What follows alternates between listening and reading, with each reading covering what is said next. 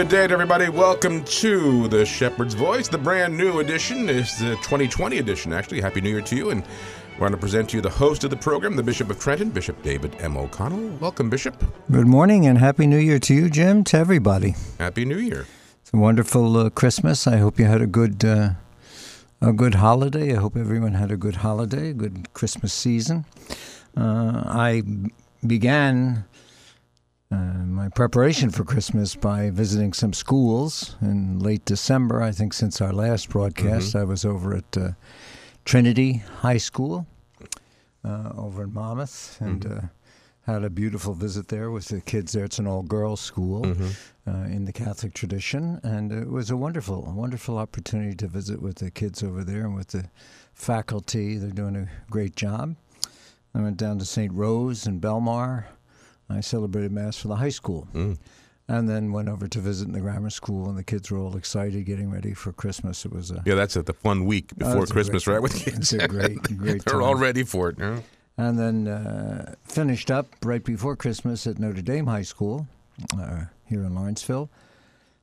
Celebrated Mass for the student body there, and some alumni and alumni come back for that Mass, and then they put on a beautiful Christmas pageant, nativity pageant there, and they have a marvelous orchestra and musical program at Notre Dame High School. So it was great. Celebrated Christmas Masses at the cathedral, Christmas Eve at 4 p.m. Pretty crowded. Here in Trenton. Here in Trenton, yeah, St. Mary's of the Assumption Cathedral.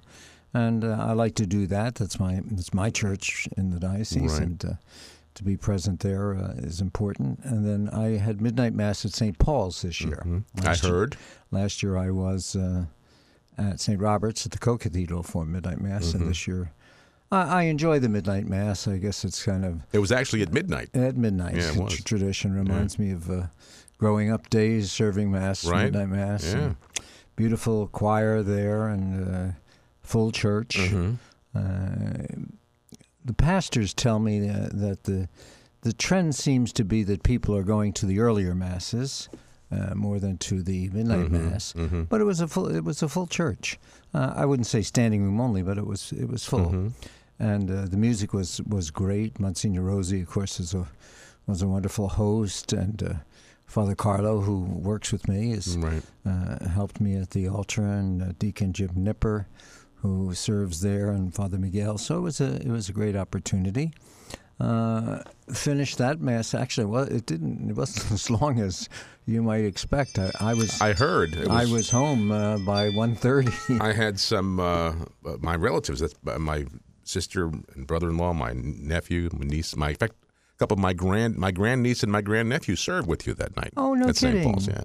Oh, wow. They didn't identify themselves. I don't want to mention that. I tell them, don't mention my name because you want my No. Oh, that's great. Won't get you anywhere. Good service. Yeah. Nice kids. And it was a good Mass. And I was up early the next day. I went over to the prison, New Jersey State Prison, which I go always on the special holidays. And I was over there by 8:30.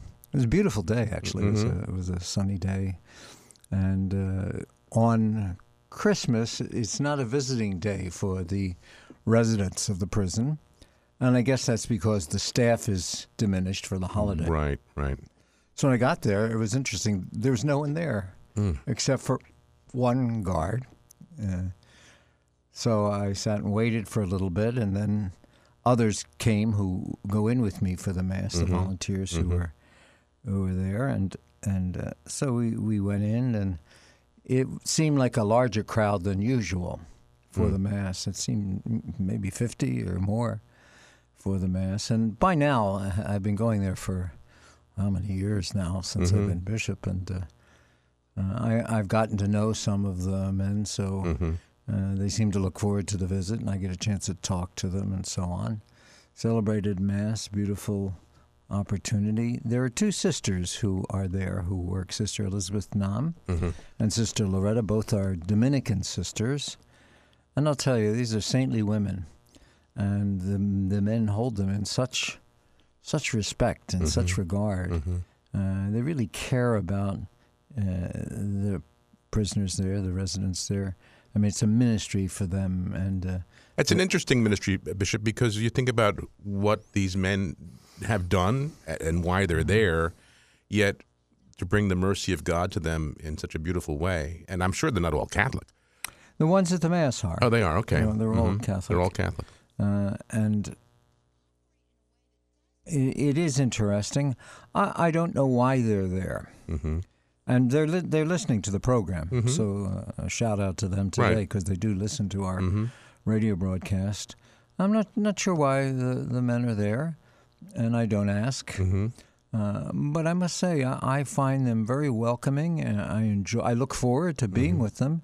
And if you were just a casual observer, you wouldn't know that it was any different than any other group of men. And I guess that's the point. These are men who've made mistakes in their lives, and some serious mistakes, and they're paying for those mistakes here. But it's the outreach of the church and the outreach of the work of mercy, to be with them and to share those moments with them. Anyway, that was the Christmas. Then I went to my brother, who works with me here in Trenton in the diocese, in the education office. My brother Dan, he's been on the program with me. He and I went out to dinner. There's not too many places that are open. Every year I cook, and I've done so as long as I can remember. But for some reason this year I just didn't feel like it. We were busy. And so Midnight Mass and then 8 o'clock in the morning.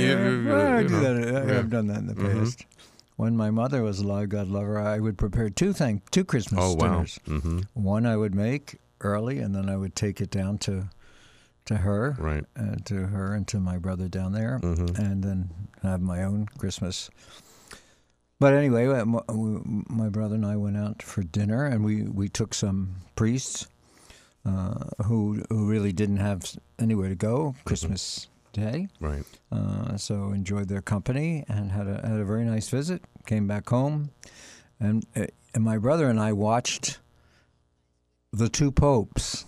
Okay, Did on you hear about Netflix. that? I've heard about it. I've not seen it. I've heard people talking about it. Yeah, it's on this Netflix. Netflix, right.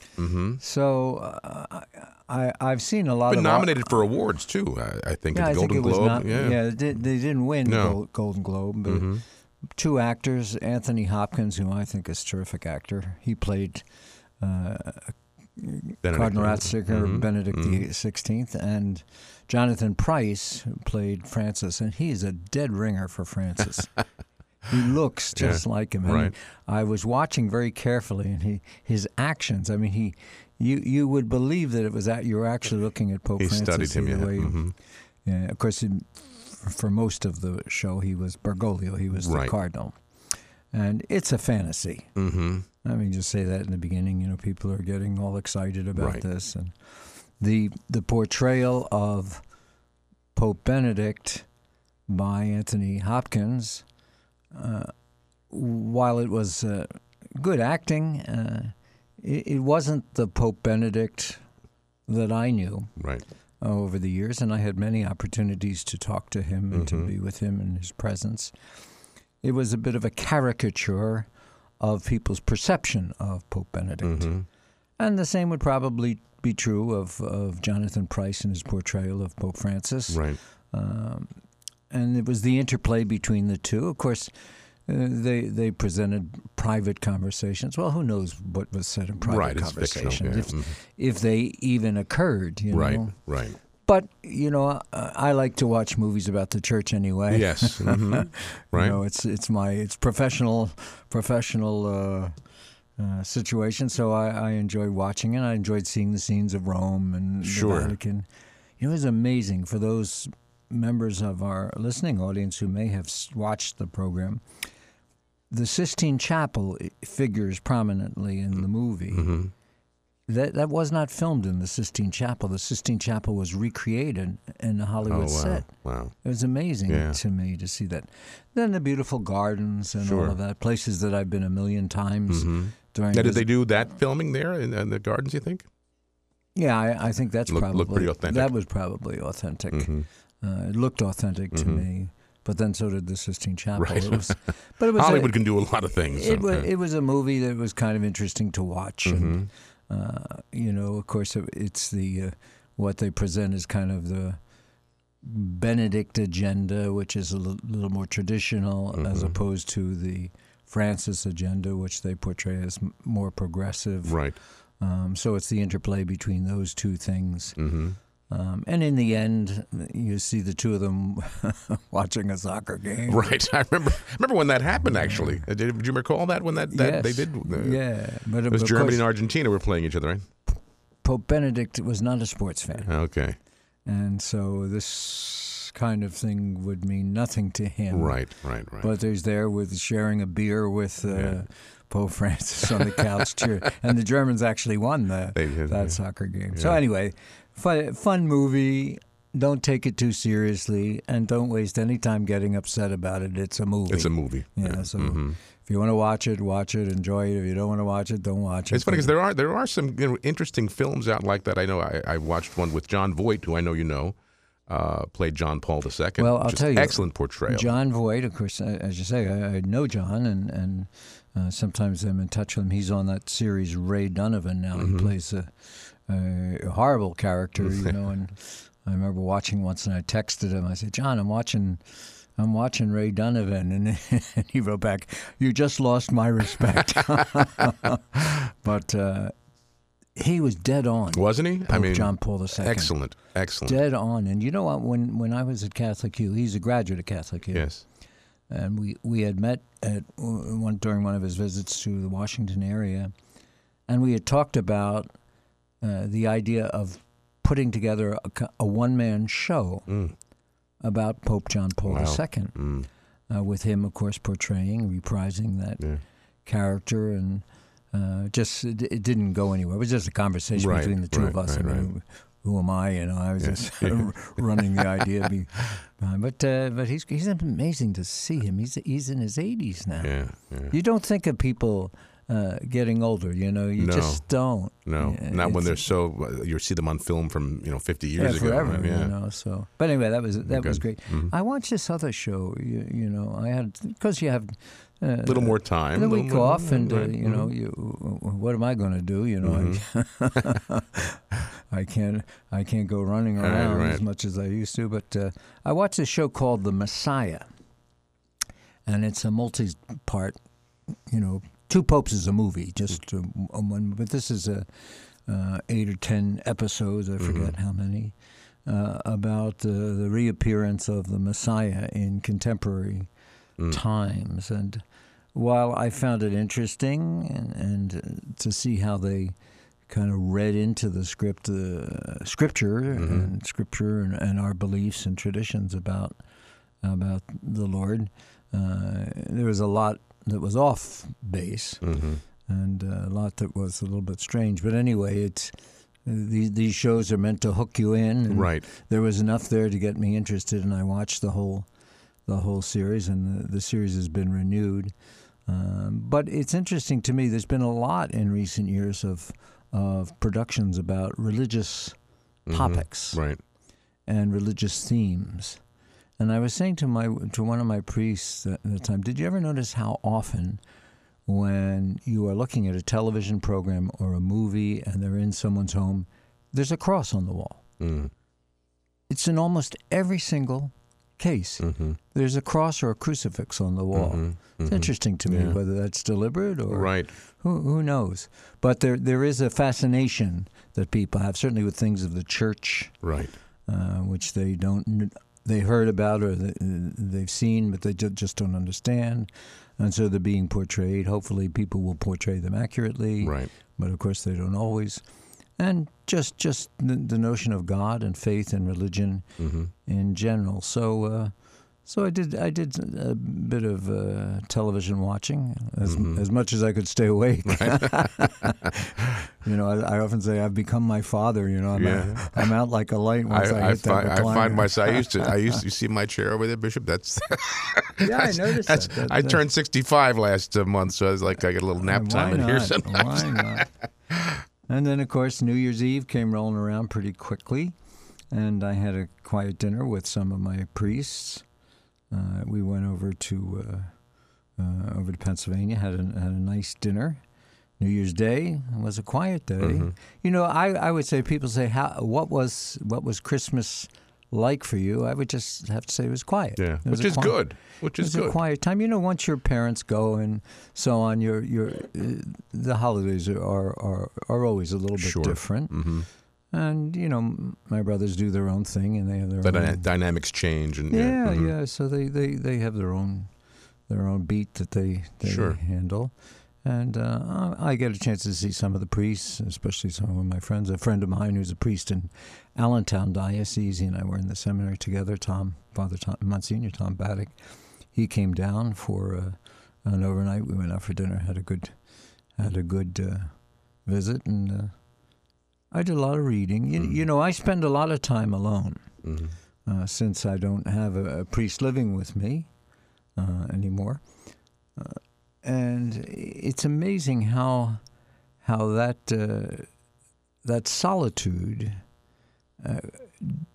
does create the space for more prayer. I find myself praying a lot more, and by that I mean in terms of time, Mm-hmm. spending the time, Right. and reading. I get a lot. People send me a lot of books. Many times they're books that I would never read or never buy for myself. Right.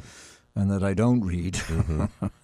but you know, they're very kind to send me things. But I have a number of books on the reading list, some of which I have received from people that are interesting, and so I use the time to read.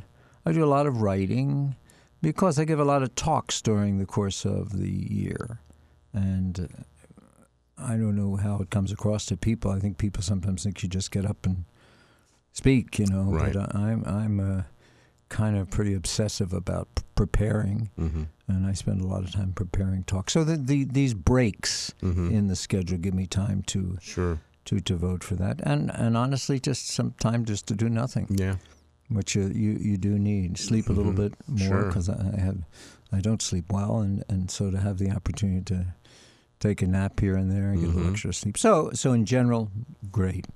On New Year's Day, I got to enjoy something I've looked forward to now. Monsignor Jim Innocenzi, who is our judicial vicar, he's the head of the tribunal and canonical service in the diocese at the chancery. Has a tradition of cooking pork and sauerkraut on New Year's Day. Okay. And so he sent me over a little care package, and I enjoyed that. It was wonderful. Of course, watch the Eagles lose, which is always sad. It was a tough game, you know, a lot of injuries, you know, and the Seahawks. What can I say? Carson Wentz, of course, got hurt. You know, that was tough to watch. Well, the bang on his head. They have so many injuries in the Eagles. You know, I must say I was hoping, but I didn't think they were going to pull it out this year, and of course they didn't. So maybe next year, who knows? They rebuild. Epiphany Sunday came. You know, I was listening to you the other day talk about the Epiphany. You really gave a very, very nice presentation of the Epiphany. Well, thank you. I don't remember what I said. I said, geez, I'm going to ordain that guy and have him go out and preach. He's a good preacher. And, it was so wonderful. You know, the manifestation. Beautiful. Epiphany means manifestation and part of the Christmas season. Do you know, at one point, all these feasts were celebrated together. Christmas, Epiphany, what we now call the baptism of the Lord, all celebrated at one time. And it was only gradually in the early history of the church that the feast days were separated out. Right. And it was Christmas then separated from Epiphany and baptism of the Lord. And then Epiphany was separated from the feast of the commemoration of the baptism of the Lord. Right. And so they each have a distinct part to play and a distinct message during the Christmas season. This coming Sunday, the feast of the baptism of the Lord. It's not baptism in the way that we think of it. I'm sorry. No, Bishop, the big question comes up all the time. Is this the end of the Christmas season, or some people take it all the way to February 2nd, the presentation? Well, you know, it depends on what cultural tradition that you have. My grandmother would leave the Christmas tree up till February. Yeah. And, the needles are falling on the floor and the Christmas ornaments are falling off the tree. Right. Liturgically, it does conclude Sunday, right? In with the baptism. the Vatican Concilium, or Vatican II reform of the liturgy, the Christmas season liturgically ends on this coming Sunday, baptism of the Lord. Of course, for us as Christians, Christmas is all year. I remember John Paul, when during the Jubilee, said, "Keep your lights up all year long." He said, "We're celebrating the birth throughout this entire Jubilee year. So keep your lights on, keep your nativity sets up." He was encouraging us. He just didn't want to go up the ladder and take those lights out. Come on. Maybe not. But the liturgical end of the season is this coming Sunday, with the Feast of the Baptism, and then we move into ordinary time.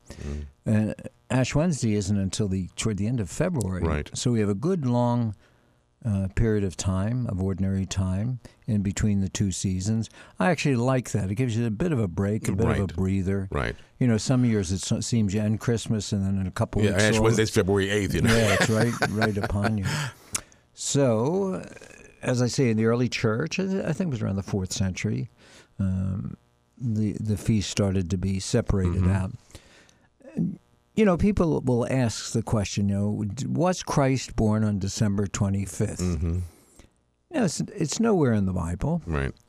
And there are those who say, well, given the pattern of the stars in the sky and the temperature and all of that, that probably he was born in March. But who knows? But my response to that, who cares? Right. Christ was born. That's the point. That's the point. That's like so much in the Scripture, You're looking for the point of it, and not the literal situation. And, it happened in the 300s, in the 4th century, that the determination was made that December 5th would be the day that we celebrated Christmas Day, the birth of Christ. And that's what we celebrate both in religious society as well as civil society. And everything revolves around that time. Feast of the Baptism of the Lord is an interesting feast because, we use the word baptism and it immediately connotes in our minds, the baptism that we experienced, okay? And that was not the baptism of John in the Jordan. That was his baptism was a baptism for the forgiveness of sins, but it was also giving the Jewish people an opportunity to be together and to revolve around this notion of forgiveness of sins and the expectation of the coming of the Messiah. And so when this feast day arrives, the Messiah is already here. Right.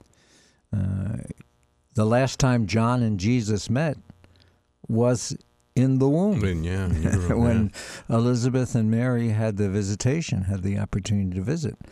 And so John sees Jesus and is made aware that this is the Lamb of God and says that in the gospel and baptizes, although Jesus wants to be baptized by John.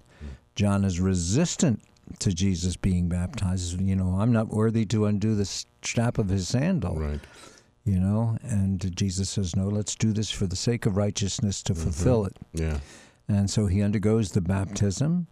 It's a symbolic thing, but it's the second manifestation of Christ. The first being the Epiphany, the visit of the Magi, and now Jesus undergoes this baptism that John gave, and the voice of God is heard. This is my beloved Son, the manifestation. And then from there on, the wedding feast of Cana, the call of the apostles, and the 3 years of the public ministry occurs. In a very real way, you can say that the baptism of the Lord is a foreshadowing or a prefigurement of the baptism that we share. But, of course, the baptism that we celebrate and the baptism that is administered in the church has a deeper, I shouldn't say deeper meaning, but it has a different meaning than the scriptural baptism accounts. Right. And the baptism is in each of the four Gospels. Mm-hmm. The visit of the Magi isn't. It's not. Mm-mm. But the baptism of the Lord is. And So- I was saying, as I was saying there in the program, many European countries celebrate the 6th of January as a bigger celebration than the 25th absolutely. of December. That's when they give the gifts. Sure. That's when the gifts are given. And that's one of the reasons why sometimes folks of different cultural backgrounds don't make a big deal about Christmas Eve or Christmas Day or Christmas Mass, which I really never realized till I became a bishop, that some cultural communities don't flock to church on Christmas Right. Day. They have parties and things like that, but their big day is January 6th, Right. the Feast of the Epiphany, Right. which, of course, is transferred to Sunday, the Sunday closest to that date. Right. But also, Bishop, I think, we this year, too, we found it in our own family, the effort to really celebrate the 8 days of Christmas. The day of Christmas for 8 days is really what we're doing, right? Sure, It's one big, long day.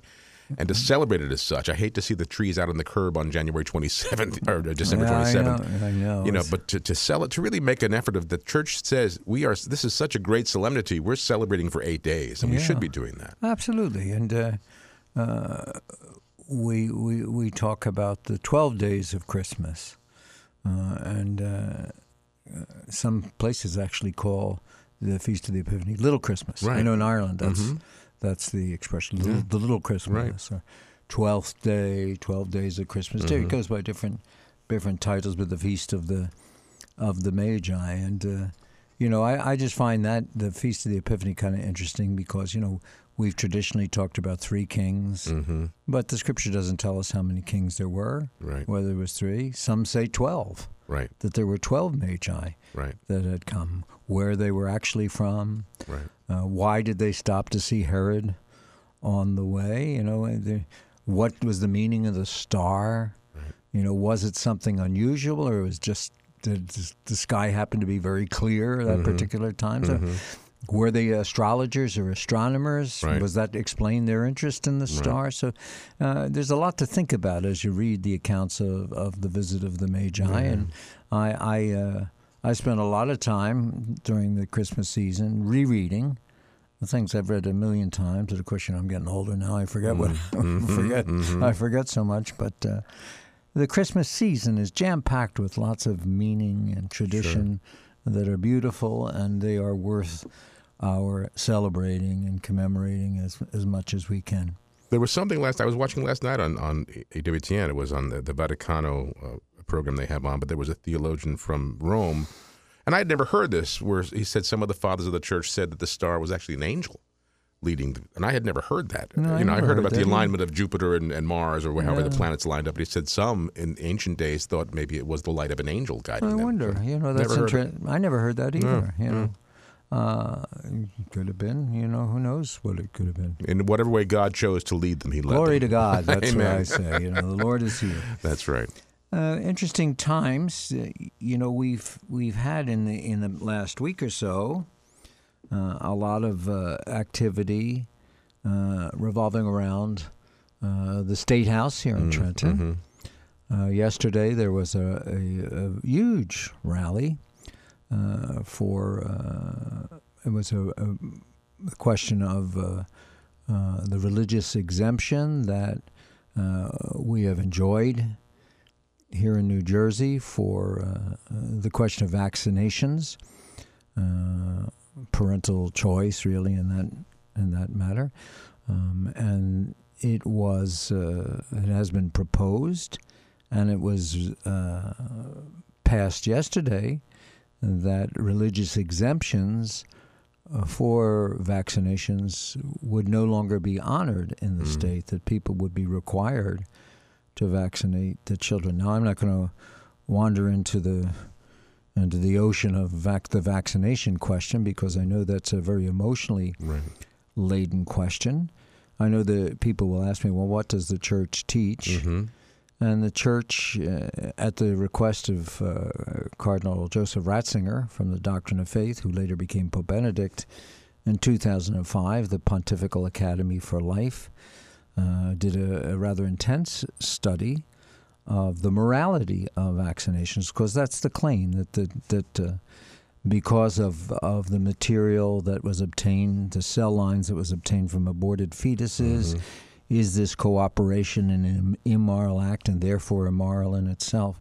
And so the morality of vaccinations became a question, and a serious question, confronted by many. And the Pontifical Academy for Life, as I mentioned, were charged with investigating it. And basically, their conclusion was that it is morally acceptable to vaccinate a child, and that people should feel in good conscience that they can do this. However, it's not required. Okay, it's not required. In 2017, another study was done on a similar topic by the same Pontifical Academy for Life, maybe some different members, because the question didn't go away. And so the Pontifical Academy again reached into this and came with the same basic conclusion that it's morally acceptable to vaccinate, but not required. And so that's what I think is in the minds and the hearts of people. They want, we hear so much about choice. Right. Well, they want to maintain their choice, their parents, rights, to make the determination. Some say there are medical reasons not to vaccinate, scientific medical reasons, and so there are some scientists who support that point of view. But it is a disputed question, even in science. There are other scientists and researchers who say, no, there's no real danger in the vaccination themselves. So it's an issue, and it's an issue that's not easily settled. It's certainly not an issue that I can settle, nor am I going to attempt to settle it. But what disturbs me is the fact that this is another example of the government taking away what it had honored as a practice in the past. Right. You can't tell me that this is not an attack on the church and faith-based institutions. It's the slow, steady whittling away of our rights as believers to hold on to our beliefs. We see it again. It's going to be this coming Monday, the 13th. There is legislation again before the Trenton or before the New Jersey State Senate and Assembly to force to end the religious exemption that religious employers had not to pay for insurance coverage for abortion, for gender reassignment, for all kinds of other procedures that the church feels run contrary to its teaching. And it's going to pass. It's going to pass.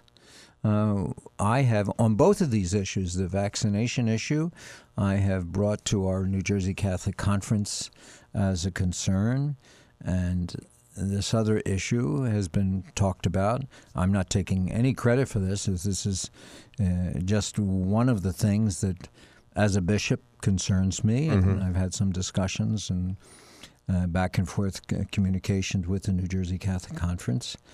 But it just saddens me.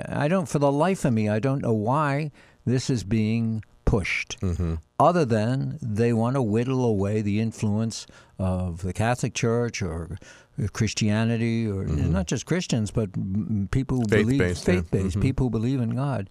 Their influence, their ability to influence, and it's wrong. Yeah, it's wrong. It was not what the founders had in mind when they enunciated how many times, we were created by God, rights given by God, and why are we taking them away? So it's something that bothers me very, very much.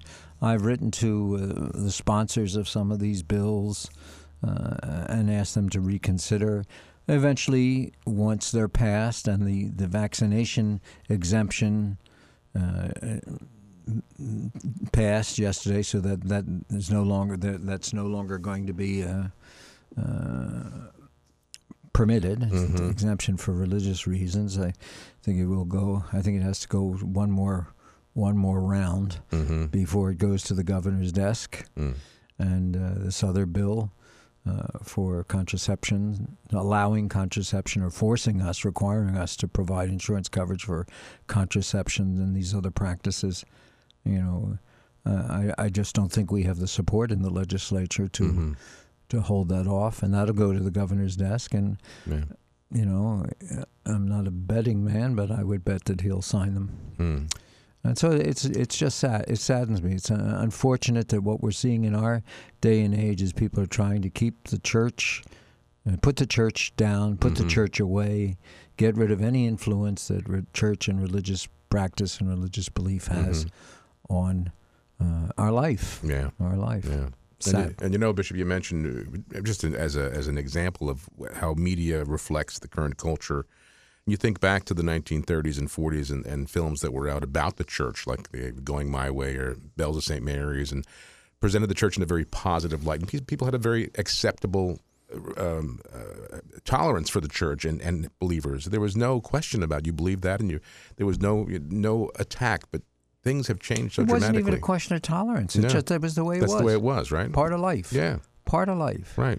And I'm sorry, religious faith is part of life. Right. It's part of our life. Whether you're a Catholic, a Jew, a Muslim, whatever your religious belief, or if you have no religious belief, okay? Right. The government does not have the right to interfere. And what we're seeing now is the erosion of that. Right. That the government is just more and more and more involved in our personal lives. Don't we hear so often, keep the church out of my personal life? Well, what about the government? Right. The government's sticking its nose into your personal life for those who do believe and those who do. Yeah. So, I encourage our listeners, I'm not a political person, but certainly in these matters that do deal with our faith and the practice of our faith, I would encourage people to get in touch with your senators and assemblymen and let your voice be heard. Let them know. Be educated in the issues and know what's going on. 14% of the population of New Jersey are Catholic. Yeah. Now, whether they practice, how they practice, but are identified as Catholic. Yeah. That's a big chunk number. Of people. And if we were to, of course, there's a lot of diversity of opinions in that 40%. Yeah. But if somehow we were able to unite and make our voice heard, that would be a pretty substantial influence. Well, probably many of the legislators, and also we know the governor is Catholic. So, Yeah. Well, we can hope and we can pray and we can do whatever it is that we can do. As I say, I wrote in August. I wrote again this week about some of these concerns, and you don't usually hear back from the legislators when you write to them. Of course, you call their office, you can never get them on the phone. Right. Well, obviously, they don't want to talk about it. I can't say if I believed what they believe that I'd want to talk about it either. That's right. Especially if the bishop is calling. Yeah. But, you talk to a staffer, and the staffers are good young people, making their way. But, I don't have a whole lot of confidence that, the nuances and the particularities, which I try to write them out so that when I call, I have everything in front of me so that I don't err in my presentation. But of course, you don't get the chance to talk to them. So I use email and faxes and whatever other means I have to quickly get the message to them. So these are tough times. They're tough times in so many ways, but I'm hoping that the better angels of their nature will prevail. No one's asking them to agree. We're just asking them not to interfere. Right. They can hold whatever beliefs they want, but don't interfere with our practice of our faith. Right. And that's the point we want to make. We have coming up this month, Jim. What time is it? How much time do we have? About left? 15 minutes, Bishop. Yeah. We have, of course, Martin Luther King, the celebration of the national holiday in honor of Martin Luther King on January 20th. And for us as Catholics, some of us, people who are a vintage of our age, Jim, we remember Martin Luther King, and we remember the civil rights marches and his very very charismatic presence in our country, and the sad assassination of Martin Luther King in '68. I remember I was watching the television when the news broadcast Sure, me too. came across. Well, we have since President Reagan had established a national holiday in his honor in the early '80s, and I think it went into effect in 1988 in the country. And it's a very fitting holiday, an opportunity for us really to recall some of these. Again, we go back to the question of rights. Here we're talking about civil rights. What's more fundamental right than the right to life? Right. Let me just put that out there. That's right. So Martin Luther King is spokesman for civil rights and a man who really did so much, and we honor him. Some parts of the diocese, I know Ocean County has a campaign, Love Thy Neighbor campaign, in which they promote concern and care for all people, regardless of their race or religion or status in life. And so we went out on that day, however we spend it. And some people say it's not a day off, it's a day on. And you see a lot of schools have wonderful service programs projects, and projects that they engage in, and that's great. But we should continue to pray for end of racism and end of discrimination, and again, some of the hatred that continues. We see it, and it continues to exist. You know, I would add to that a special prayer for the end of the violence. Last couple of nights watching the news, I watched the Philly news. Yeah. Cheryl and I were saying the same thing last night watching the news. It seems like I've gotten worse. Worse. All of a sudden, all these shootings. In some of these areas of the city where there shouldn't be this kind. There should be unity. There should be community, and these shootings are senseless. Yeah. Maybe fueled by drugs or gangs or something like that, but. You know, Martin Luther King's holiday celebration is an opportunity for us maybe to reflect on the way things are and pray and do everything in our power to. And I remember, and I know you do too, because 1968, 69, those were very tumultuous years. They were terrible. I mean, horrible, especially 68, because it was only a few months after Martin Luther King that Robert Kennedy was assassinated. Yeah. The riots, the Chicago Convention. I mean, it was horrible things. California and Los Angeles. Yeah. I mean, these were tough times. Yeah. Changing times. Yeah. And change never is easy. Of course, we have the wonderful witness that's given at the pro-life march this year on January 24th. Our Knights of Columbus and the various parishes around the diocese sponsor buses going to Washington. It's the 47th march. It's hard to believe. Yeah, it is. Since Roe v. Wade. And this year the theme of the march is Life Empowers, pro-life is pro-woman. And I think that's a good theme, a good theme in these days when so many aspects of the women's movement are promoted, Me Too, and all of those other things. So it emphasizes the movement's understanding that protecting the life of an unborn child protects the life of the mother from unnecessary trauma. And that's one way of looking at this, and it's the way that's being promoted this year. Locally, we'll have the rally at the State House. This year it's on January 22nd from 11 to 1. I think there may be a mass at the cathedral. That's in the works and being planned, but I don't have the details of that right now. But the March to Washington on the 24th of January.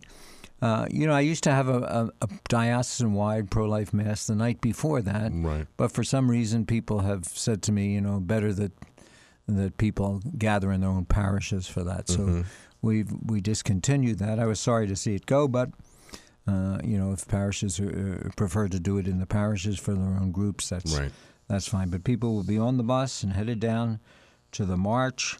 Among the guest speakers will be Mike Pence's daughter and some others, Jim Daly, who's the president of Focus on the Family, and a lot of other speakers during that day, and then the march. There's always hundreds of thousands, and of course the media says 10,000. Right, not if you watch the mainstream media. Yeah, they don't watch it, but I certainly encourage. Here in the diocese also, we have up in the Bayshore area A bunch of activities. You know, you're aware, Jim, we divided all the parishes into cohorts, regional cohorts. Right. So cohort 14, which is the parishes of Our Lady of Fatima in Keyport and Holy Family in Union Beach, St. Clement and Mattawan, and I think St. Benedict's in Homedale is joining in as well, perhaps maybe St. Catherine's too, I'm not sure. But Celebrate Life 2020, and it's going to be a series of pro-life events that are going to occur between January 15th and 25th. That will include like a 9-day novena for life, with each of the parishes up in the Bayshore area hosting evenings of prayer, and that will conclude on January 23rd, the night before the March to Washington. And so I think it's a great thing. St. Joseph's Church at Maple Place in Keyport, on the grounds of the church there, in Our Lady of Fatima area, will be showing the movie Unplanned. I don't know whether you've seen that. I've not seen it, but read and heard a lot about it. Great movie. I saw it, and it's going to begin on January 25th. So it's a good opportunity, and another good example of how the parishes in the diocese are taking responsibility for speaking out for life. Right, and I know we will be covering all the events taking place in Washington through our affiliation with the network. So that'll all day. Do you go down for that? I don't go down personally. You do it from here? But we get the feed from EWTN, so we broadcast the whole day to our listeners, to those who can't go. And now those who do get on and maybe can't do the march, are they still? I know sometimes they stop at the cathedral and let the people just pray all day in the cathedral and spend time there. I think some people ask that question. You know, can't march. So they go to our cathedral here? Or no, in Washington at the Basilica. The Basilica, sure. Sure, the Basilica is open all the time. And in fact, when I was in Catholic University, we used to host a lot of the school groups that would come. Right. The kids would come and they would stay all over the place. Wherever there was a free space, they'd put up their sleeping bag, and the same is true in the Basilica of the Shrine. They have a mass at the Basilica on the morning of the march.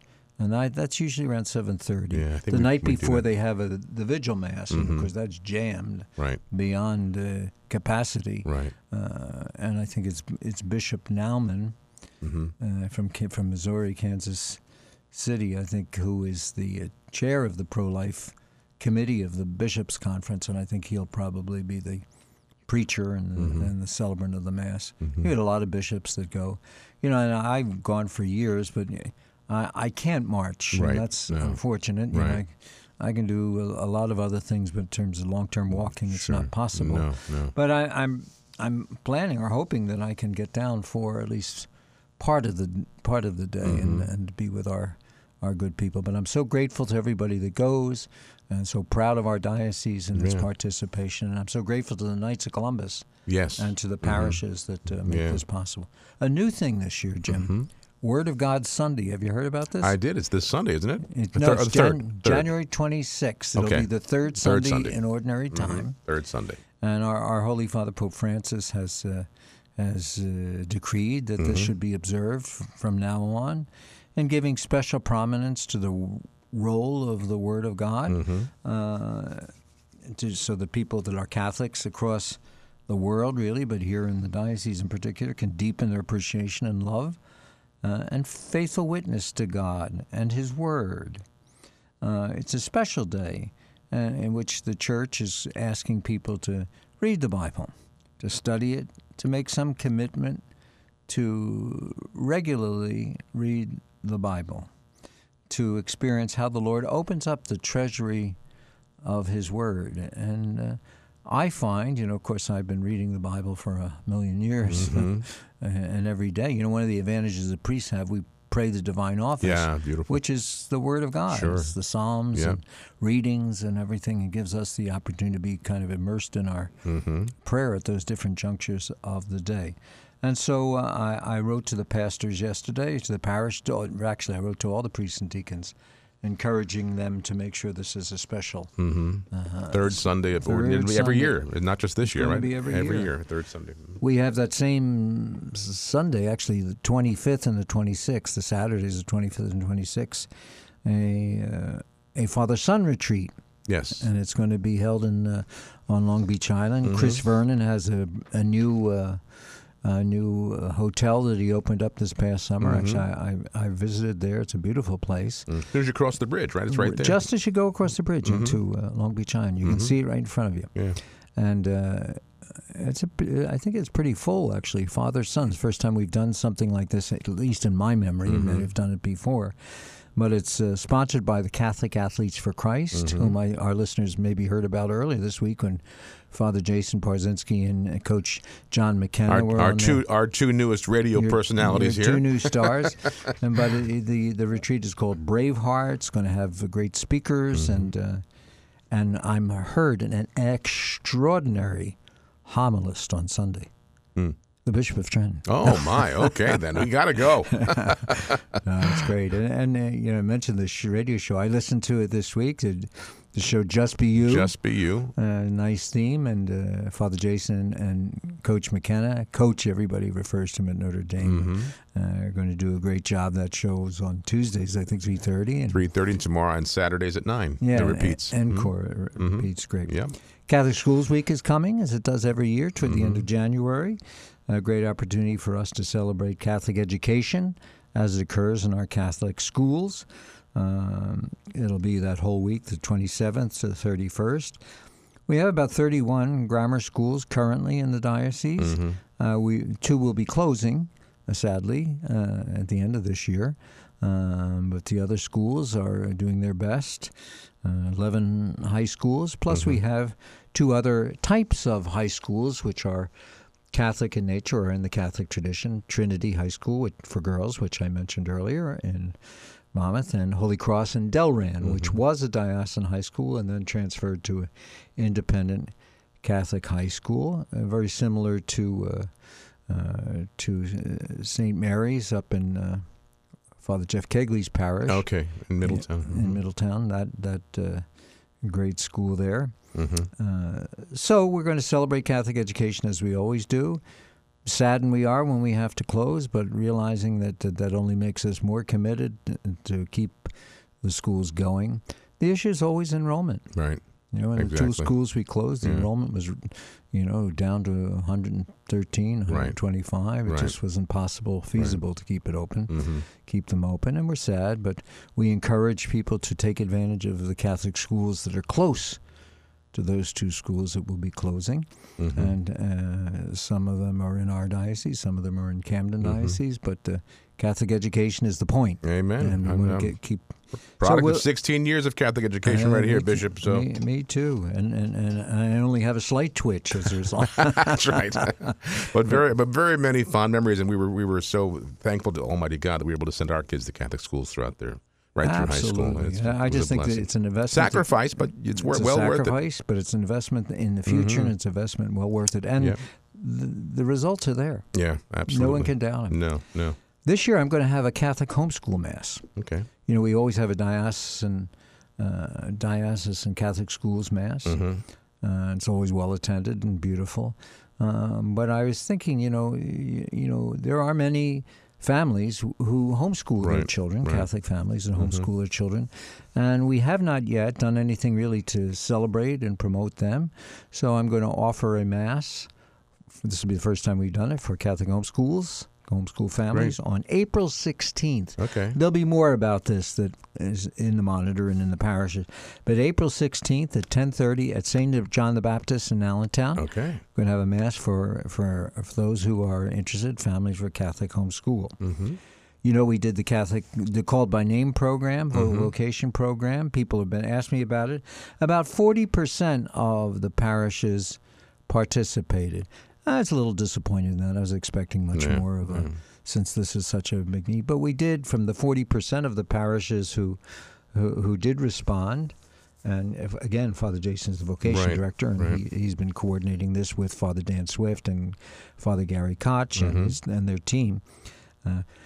We got, I think, about 212 names offered as possible leads of kids who may be considering or thinking about vocation or should be approached to ask about it. So, I consider it a success, and hopefully some of the parishes that have not reported the names in yet we'll get those names in so we can continue to foster vocations. I think we have maybe 3 young men that are lined up for seminary in the fall. Mm-hmm. And of course, they conclude the program. We can't ignore what's going on in the world in terms of the tension and the conflict in the Middle East. That's an area of the world that I don't think will ever be at peace. Mm-mm.